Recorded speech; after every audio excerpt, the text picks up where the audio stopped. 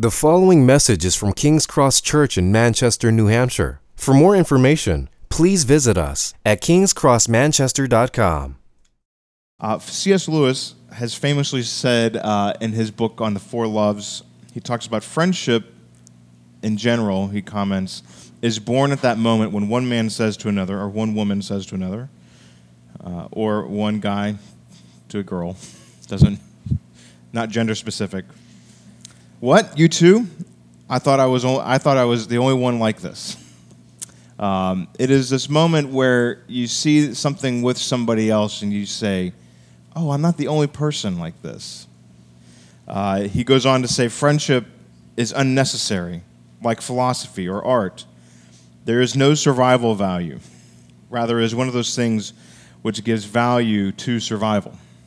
Friendship is one of these things that is maybe better seen than defined. It's one of those things that we feel and experience and long for, and yet when you begin to kind of define what friendship is, it gets a little muddy, right? Well, we like the same things. Well, do you work together? Yeah, we're going the same place, but we're not getting paid the same thing. That's not why I'm in this friendship, right? Like if you ask somebody like why they're married to their spouse, then you begin to kind of define like, well, what's the nature of your relationship? And it's like, well, she's funny and smart and pretty. It's like, so that's why you got married? Like, it doesn't make sense in a certain logical sense. It's this thing that you have to look at and see rather than necessarily define. And as we look at this relationship between Paul and Corinth in this whole letter, as we've been kind of walking through, you could begin to legitimately ask, like, well, are they really friends? Like, what's the deal here? Because Paul has some very kind of like harsh and startling things to say to them at times, right? Like, calls them fools.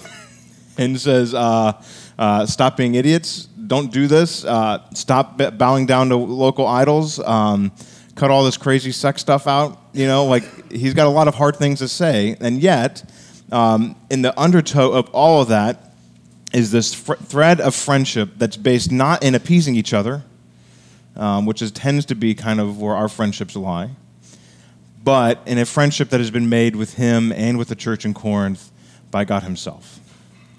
You see this when you kind of begin to back up and you see that regularly through the book of 1 Corinthians, Paul is referring to the character of the Trinity, Father, Son, and Holy Spirit, and how they engage in the life between them. So what I want to do is, before we kind of get into our outline of what does this all mean for us, I want to pick up just two quick threads, and then with those threads, begin to see how Paul weaves out his friendship, the values of his friendship with them, through the book of 1 Corinthians. So the first thread that I just want to throw on your radar is this idea of the Trinity in the book of 1 Corinthians. There is, by my count, and this is an imperfect count, but there are around 11 places where Paul refers to the Trinity specifically, and then various members of the Trinity along the way. So 1 Corinthians, can we throw these slides up? 1 Corinthians 1, right at the beginning of the book, to the church of Corinth, church of God that is in Corinth, to those who are sanctified in Christ Jesus, called to be saints together.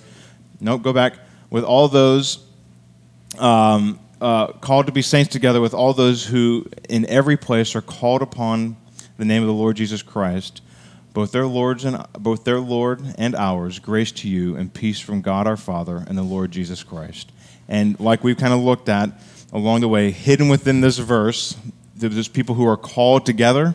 They are called by the Holy Spirit, right? 1 Corinthians 12, 1 through 3. So you see here within Paul the way he even frames out the opening of this letter. To the churches in Corinth, they have one Father with me, and we have one Lord together. And then just a couple of verses later here, when I came to you, brothers, did not come proclaiming to you the testimony of God with lofty speech or wisdom, for I decided to know nothing among you except Jesus Christ and him crucified. And I was with you in weakness and in fear, much trembling, and my speech and my message were not in plausible words of wisdom, but in the demonstration of the Spirit and of power, so that your faith might not rest in the wisdom of men, but in the power of God. Here you have the Trinity being played out again in how he even begins to found the church, right? So you have God the Father mentioned, the Spirit, and Jesus. We can keep going on. There's a few of these. Are you guys tracking with this? Is cool? All right. 1 Corinthians 8 and 12, none of the rulers of this age understood this, the gospel message that he's talking about. If they had, they would have not crucified the Lord of glory.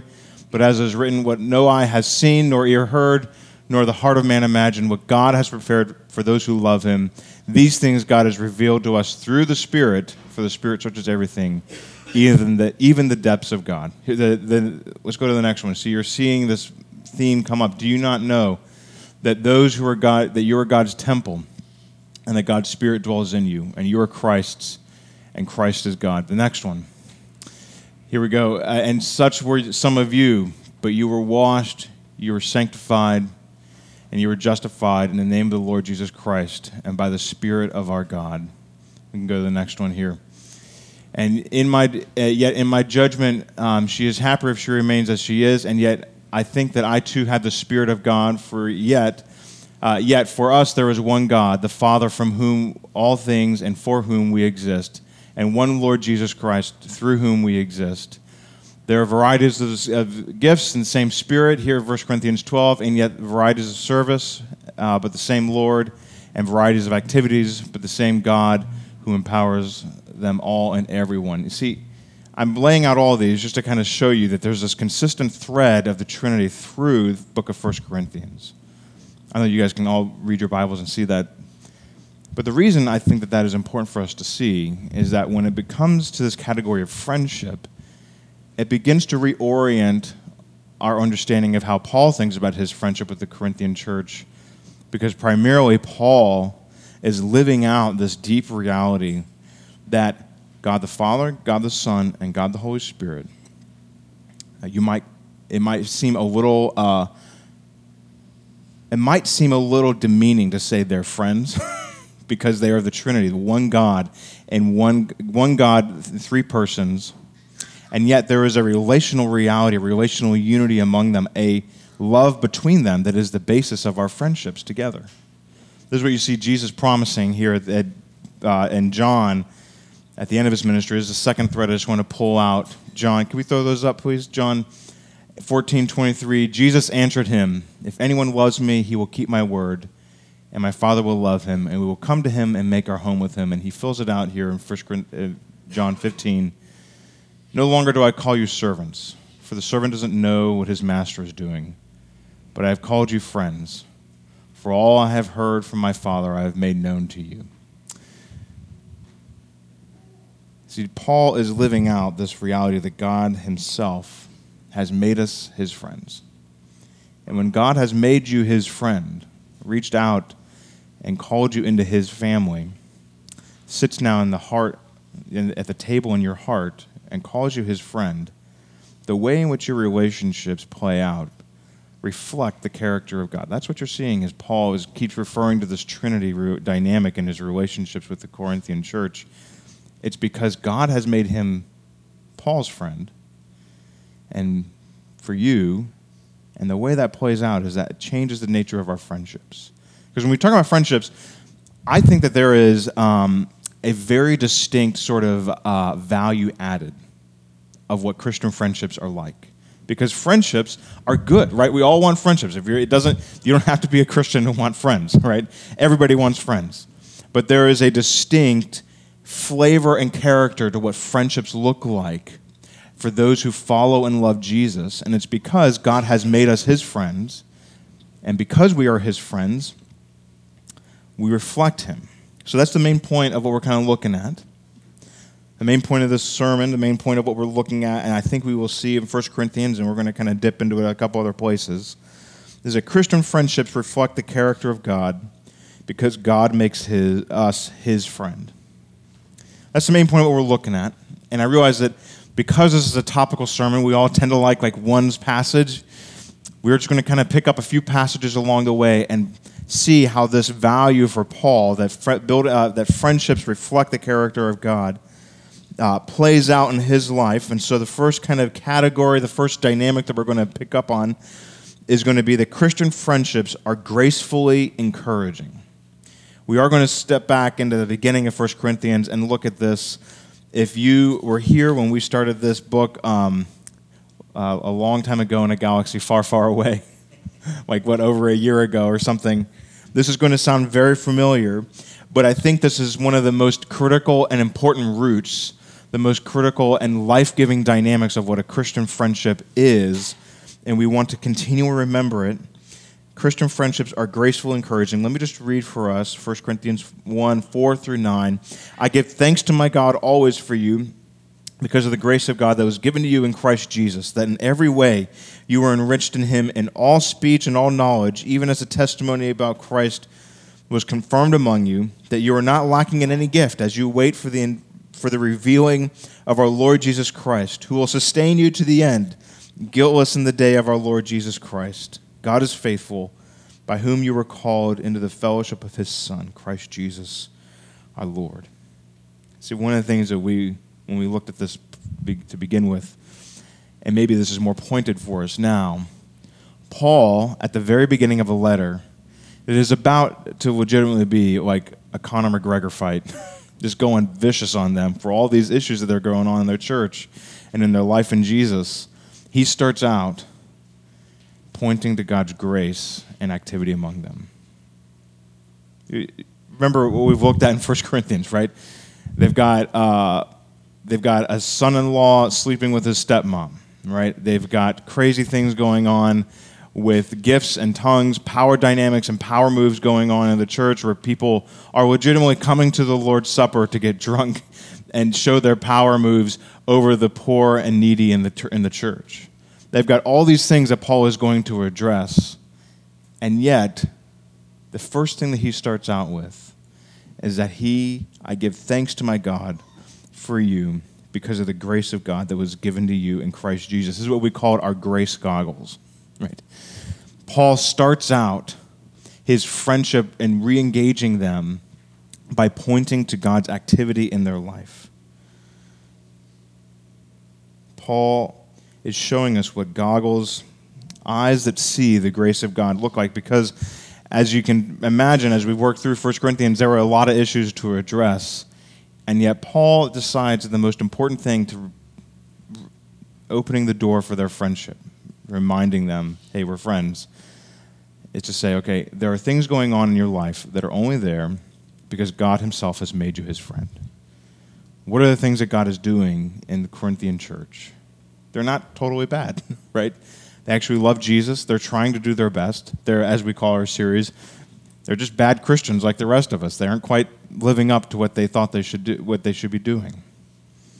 And yet Paul comes in and says, okay, the fact that you believe in Jesus and want him, love him, and trust him is evidence that God is doing something in you. And if God is doing something in you, that means there's grace at work here.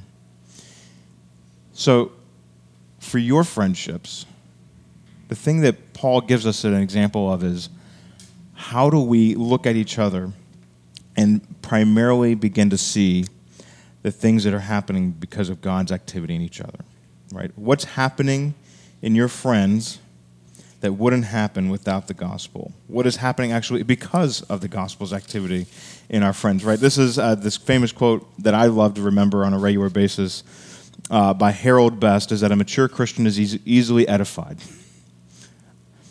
Right? If you're like me, I can very easily diagnose there are 20 issues here, right? There are a lot of things to address here. There are things that do not match up to what either general expectations of human existence are, but also God's standards within the Bible are. And I can do that for me. I can do that. I'm my own worst critic. I can do that for others. Maybe what Paul is doing is showing us an example that we are fundamentally immature if we swing towards criticism first. If we swing towards criticism as our primary mode of engaging with other people, the way we think about other people, it may be that we are not mature enough to begin to see, actually, there are things that God is doing here that I just have not pursued to have the eyes to see in other people. You see, Christian friendships don't thrive by being hypercritical, and that's one of the challenges of being a Christian, right? We have this whole book that has all these designs and pictures and invitations to the life of God and what it looks like to follow him. And yet when we take them to each other, we often end up beating each other over the head with our Bibles rather than pointing and living out the Jesus in our Bibles. It's not to say that Paul doesn't correct them. We're going to get to that, right? Christian friendships are refining. But Paul is laying out for us this picture that the eyes of Christian friends look to find where God is at work first and draw attention to those things. Because as he says this, right, God, here in verse 8 of this paragraph, he will sustain you to the end, guiltless in the day of our Lord Jesus Christ. There is something about grace working in each other's lives that we need eyes to see, because those are the things like seeds to a tree that will flourish and bloom and explode into full reality when we see Jesus face to face. So that's why we're saying Christian friendships are graciously encouraging, because grace is leading towards a land where all that we hope to see will actually come true and be real in each other. Right? There are things about myself that I wish were not true, that were not the dynamics of my life. And yet there are things about me and things about you that God is doing that I need help seeing. Because whatever God's grace is doing, refining me, changing me, correcting me, directing me, those are the things that will explode into full reality when we see Jesus face to face.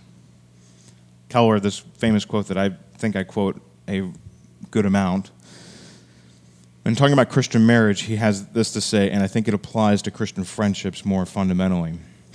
Within this Christian vision of marriage, here's what it means to fall in love. It is to look at another person and get a glimpse of what God is creating and to say, I see who God is making you, and it excites me. I want to be a part of that. I want to partner with you and God in the journey you're taking to his throne. And when we get there, I will look at your magnificence and say, I always knew you could be like this. I got a glimpse of it on earth, but now look at you. That's, I think, one of the most critical dynamics of Christian friendship, is to get a glimpse of what God is doing in other people. Get a glimpse of how he is changing, refining, and renewing and restoring others around you within the church, within your community, and say, I see what God's doing here. I have eyes to see it. They may not actually see it very well. But I see decisions, I see words, I see actions that indicate a little tick towards what it looks like to be like Jesus. Small sacrifices or big conversations that indicate massive changes of grace on the inside of somebody, and that's what I want to be a friend for. I want to be a friend that comes alongside and blows a little wind into the sails of that human heart that is going to meet Jesus face to face, because I want to see the end result of what God's doing. I want to see this person develop into who God is making them to be. Right? This is true. This is true for Christian marriages, but it's more fundamentally true for Christian friendship. Right? So what is God doing in the friends of yours in the church or around you in your missional community that you wouldn't be happening in them without the work of Jesus in their lives? What's God doing in them that they may not see, but you're seeing small degrees of change from one week to the next, one conversation to the next, 1 year to the next? And are you using your words to draw their attention to those realities? I think that as we graciously encourage each other with the hope of who people are going to be revealed to be in Jesus at the last day, that is how we cultivate safe relationships in the church. Because if I know that you are looking for God's activity in me and that you're with me to help me see Jesus face to face, I can feel safe to confess any dynamics, any sins, any weaknesses going on in my life, because your agenda is not the basis of our friendship. Your agenda is joining God's work to change me. My agenda is to join God's work to change you into who he is making you to be, to see Jesus face to face. Here's some questions from a couple weeks ago that Jay actually had for our small groups, building off of this idea of seeing the gifts of the Spirit in each other's lives. Write down what you see as the gift of the Spirit in 2 other church members. Take a moment and study grace in others. And here's the critical part. This is going to make some of you kind of wig out. Share it with them. Study somebody else in the church, right? And not creepy. Like, don't be creepy about it, right? But I mean, just like, what are things that you see in other people that, like, you know, so-and-so, they're selfless and tireless in being hospitable to other people. Or so-and-so in the church is, I do not remember the last time that I did not get an encouraging word from them. So-and-so in the church, they are killing it in this area of their lives. And I don't think that they'd be doing that without Jesus. Or so-and-so has been continually coming to church or pointing me to Jesus, or even just kind of standing and looking at Jesus amidst great deal of suffering and trial in their lives. Those are all ways in which God shows up in our lives that we need eyes to see. So when Paul begins this letter by saying there's this whole, right, you know, when you walk into a kid's room and you're like, what blew up in here? Right? That was their church. Right? But Paul comes in and says, you know, guys, I'm just really grateful that you're creative and that you're exuberant. We can do that on a church scale in our friendships and say, okay, there might be a lot of mess, but there's something that God's doing that I want to draw attention to. So, another question from Jay, and then we'll move on. Write down a spiritual struggle that someone you know is going through, and consider what words of encouragement might help. Here's where the critical component of Christian friendships that are gracefully encouraging. Encouragement actually requires you to use your words to say something to somebody. Whether it's written down, text message, your voice, or your hands if you're deaf. So, with that said, another dynamic, another kind of thread to pull up within this Christian value of Christian friendships that reflect the character of God is that Christian friendships are patiently refining. I want to draw our attention to 1 Corinthians. There's this dynamic in the book of 1 Corinthians where chapter 1, verse 7, now concerning the matters about which you wrote. And then in chapter 8, he says, now concerning food offerings to idols. And now concerning spiritual gifts. Brothers, I don't want you to be uninformed. In chapter 12, there is a regular dynamic of them having asked questions of Paul, and then Paul leaning into those categories to help them grow. So this is maybe one of those kind of threads where I'm going to kind of pull out a bunch of data and just kind of say, here's several things going on here, and this is how it helps us shape our understanding of Christian friendships. Because, right, if you remember the first 6 chapters of the book, Paul is leaning into how they have just totally gotten wigged out on we are super Christians with all of our special spiritual knowledge, and we can do whatever we want because Jesus has died for all our sins, and it doesn't matter how we live because we've got all this super spiritual knowledge, and Paul thanks, but we don't need you anymore. There's this kind of weird dynamic going on at the beginning of the book. And yet, there is this other dynamic in which they have asked him questions, right? So you've got this one faction within the church that's just kind of we are totally don't need you, Paul. And then there's this other faction within the church that's saying, hey, Paul, here's a few questions that we've got going on because we just don't know how to figure this out. And that's where you see this now about the matters about which you wrote.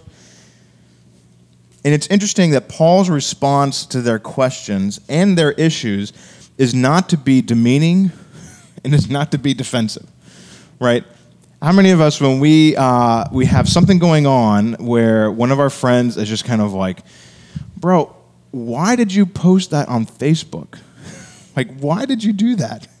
And then they come and they ask us, hey, can you go get some groceries for me? Or hey, can you help me with the kids or something like that? And you just want to be kind of dude, you got to get your life together, because I can't help you if you're not going to come alongside and be within my framework of how things should be, right? Because Paul here is in no way defensive either, right? Because they're hey, Paul, you know what? I know you've seen the risen Lord, and I know you're writing books of the Bible, but let me just tell you, I don't think we need your help on these things. If there's a resume of people that I want their spiritual advice, it's people who've seen Jesus face to face and people who are adding books of the Bible. Not today, though. Just saying. If you're adding books to the Bible, we need to talk. But you see, Paul is leaning into helping them be refined in the work of God in their lives, right? Being defensive is asking something like, why would you even think that? Like, why would you even, what is up with that? Like, of course I know what I'm talking about. I'm an apostle. I've seen him face to face. Refining is asking, is there something here that I need to lean into, learn, or reconsider about my life or their thinking? Refining takes time. I'm just going to pull from the book of Philippians, which is written a few years after this book. Philippians 3:13-16. Brothers, I do not consider that I have made it my own, but one thing I do, forgetting what lies behind and straining forward to what lies ahead, I press on toward the goal of the prize of the upward call of God in Christ Jesus. And here's the critical component here. Let those of us who are mature think this way.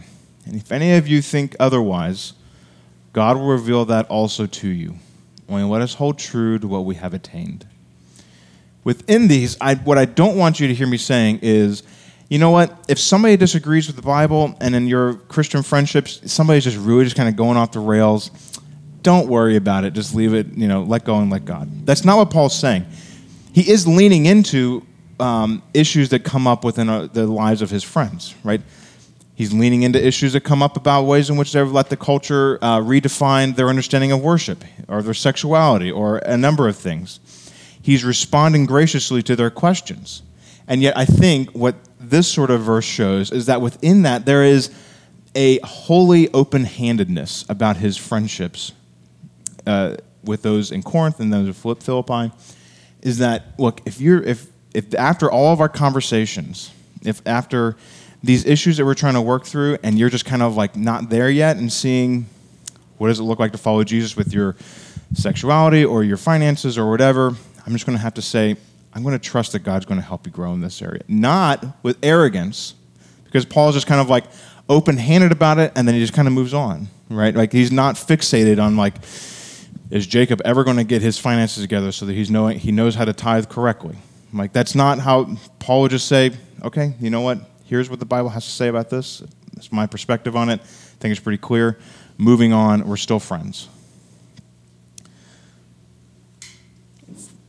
I think this patient refining, not only does it take time, but it takes effort.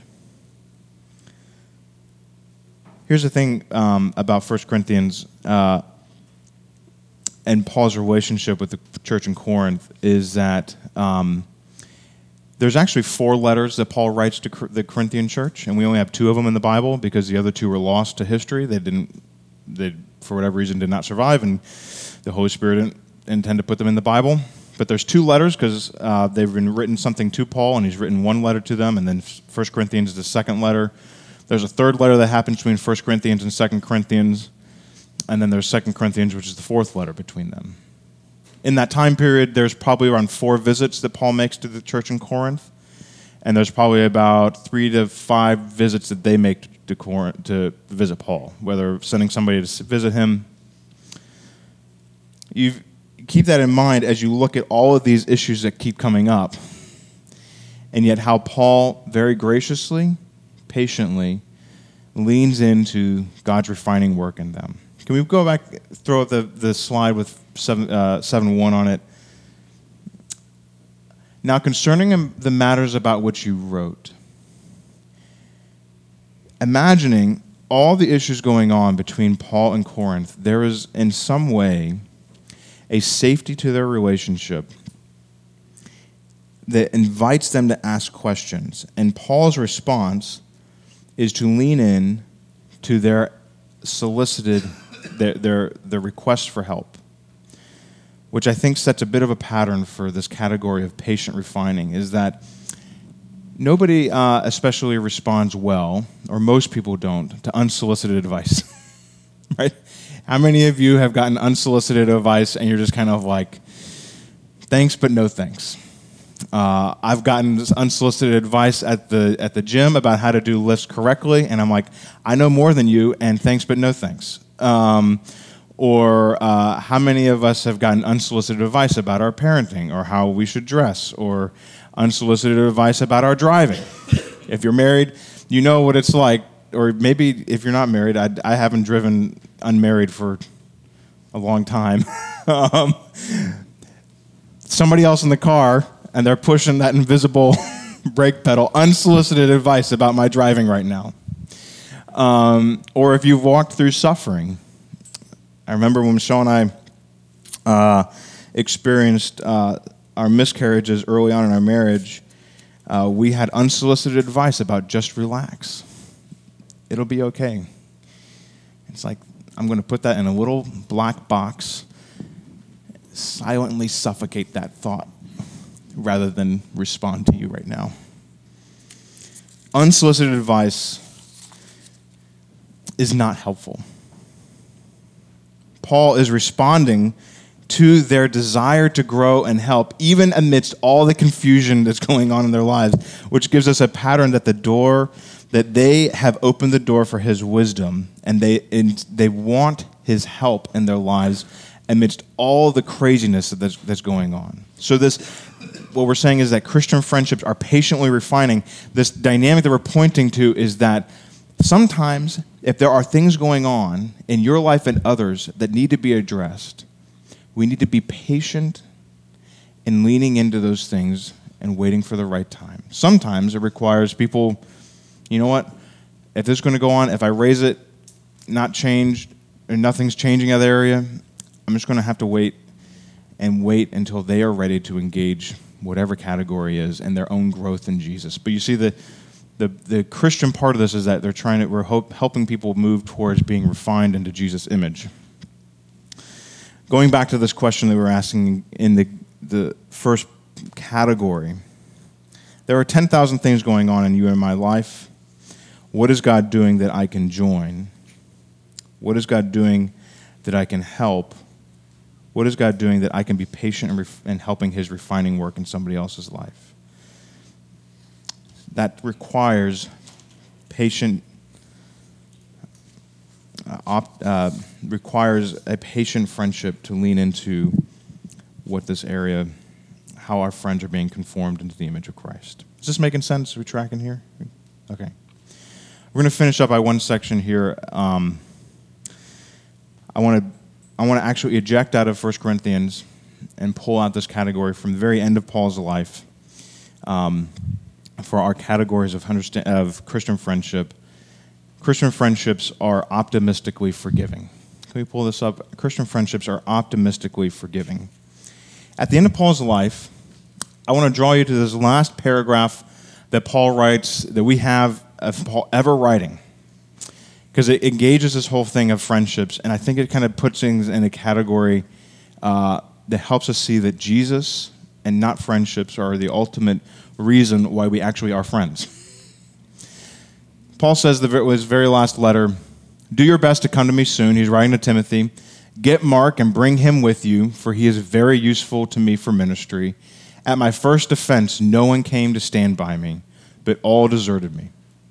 May it not be charged against them, but the Lord stood by me and sustained and strengthened me, so that through me the message might be fully proclaimed, and all the Gentiles might hear it. So I was rescued from the lion's mouth.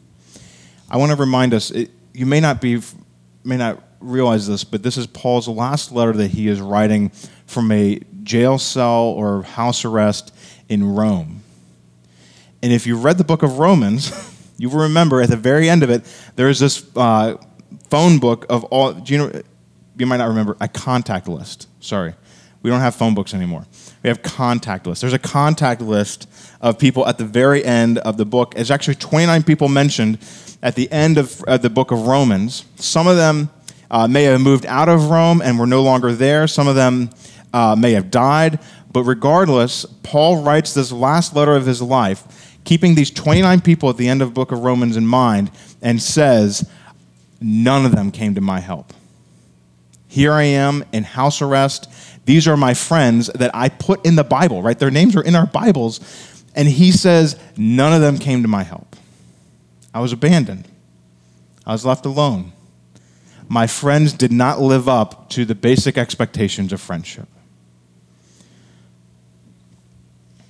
I think what Paul is showing us is that in the midst of all of our desires to be good Christian friends, we will disappoint each other. And sometimes in big and disastrous ways, we will majorly disappoint each other. And yet Paul has the gall to say, may it not be charged against them. He has friends, but he has not made friendship an idol. He has not based his entire identity around making sure that his friends are gathered around him and saying, posting on Facebook, oh my gosh, I can't believe I'm still in Roman jail, and like all of his friends like it. Like if none of his friends liked it, he still knows that the Lord stood with me and strengthened me. His spiritual life, his spiritual vitality was wrapped within this triune God who had made Paul his friend, but was not then idolatrizing the friendships of those around him within the church. Right? This is the thing. We can take something like this from this morning, this sermon, and all these kind of dynamics and say, see, you've got to be this type of friend to me, and make an idol out of what we expect other people to be for us. You see, the basis of your friendship as a Christian with others is that God said, you know what, you're my enemy, and I know that you don't like me, and that you've absolutely destroyed everything that I intended for you. But here's the thing. I'm going to make you my friend by sending my son to die for the war that you've waged against me. And when Jesus dies in our place before God, he then satisfies all the things that could have broken us from our friendship with God and binds us to God's heart for all eternity by dying in our place, so that is the way God views friendships. He is infinitely forgiving towards those who were not his friends to make them his friends. So then those for whom Jesus died, who disappoint us as our friends, I think we can be a little forgiving towards them, can't we? And the reason we're saying this is optimistically forgiving, maybe we kind of missed it because it's just kind of another name. But do your best to come soon. So he's writing this to Timothy. Get Mark and bring him with you, for he is very useful to me for ministry. There's a Bible knowledge thing. I don't expect you to know it. Acts chapter 15, at the very end of it, there's this big high point in the book of Acts where they're like, yay, we figured out how to do gospel ministry together for both Jews and Gentiles, people who are alike and people who aren't alike. We figured all this stuff out. Okay, let's go spread the gospel. All right, Barnabas, let's get together. Let's get a team together. This is Paul. We're going to go and plant more churches, but not Mark. Mark abandoned us along the way. Mark had totally deserted us for whatever reason, and so the Bible says that they had a sharp disagreement, and they split their own ways, and Paul and Barnabas went different directions, all because of Mark. And yet here Paul is, within the intervening 30 years or something like that, he says to Timothy, you know what? I need you to bring Mark to me because he's very useful to me for what God's doing here. You just have to fill in the gap with some speculation of what happened between them.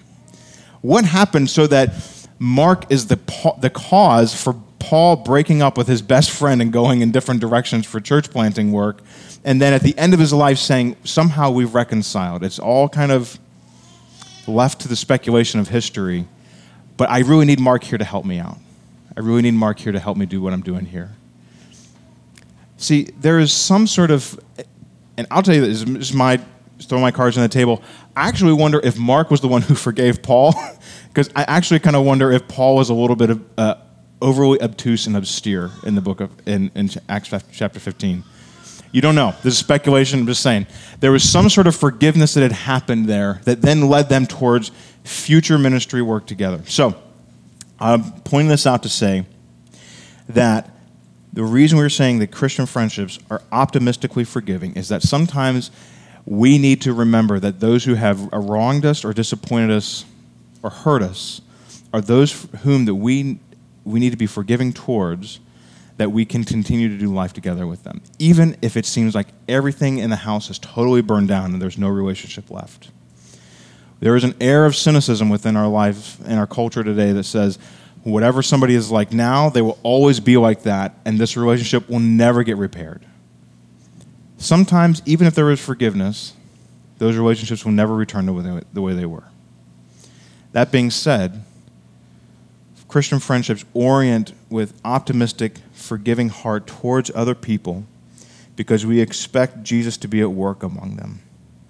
Are there Christian friends that have disappointed you, abandoned, or betrayed you that you need to forgive? Not necessarily that you're going to do the same things and be besties again, but is there a way in which a forgiving heart towards others expects that there will be life together in some form in the future? This means that Christian friendships are safe, selfless, and life-giving. I want us to end by asking these questions. How can we be friends towards those in the church that are gracefully encouraging, patiently refining, and optimistically forgiving? How will these types of friendships not only help us to grow together in the body of Christ in our church, but I wonder, as you extend that relationship orientation towards folks who are not following Jesus or exploring Jesus, how will that type of friendship with our non-Christian friends speak gospel power into their lives? These things are true in us because Christian friendships reflect the character of God, because God has made us his friends. Let's pray. Thank you for listening to this message from King's Cross Church in Manchester, New Hampshire. Please feel free to share or distribute this content, but do not charge for it or alter the content in any way without permission.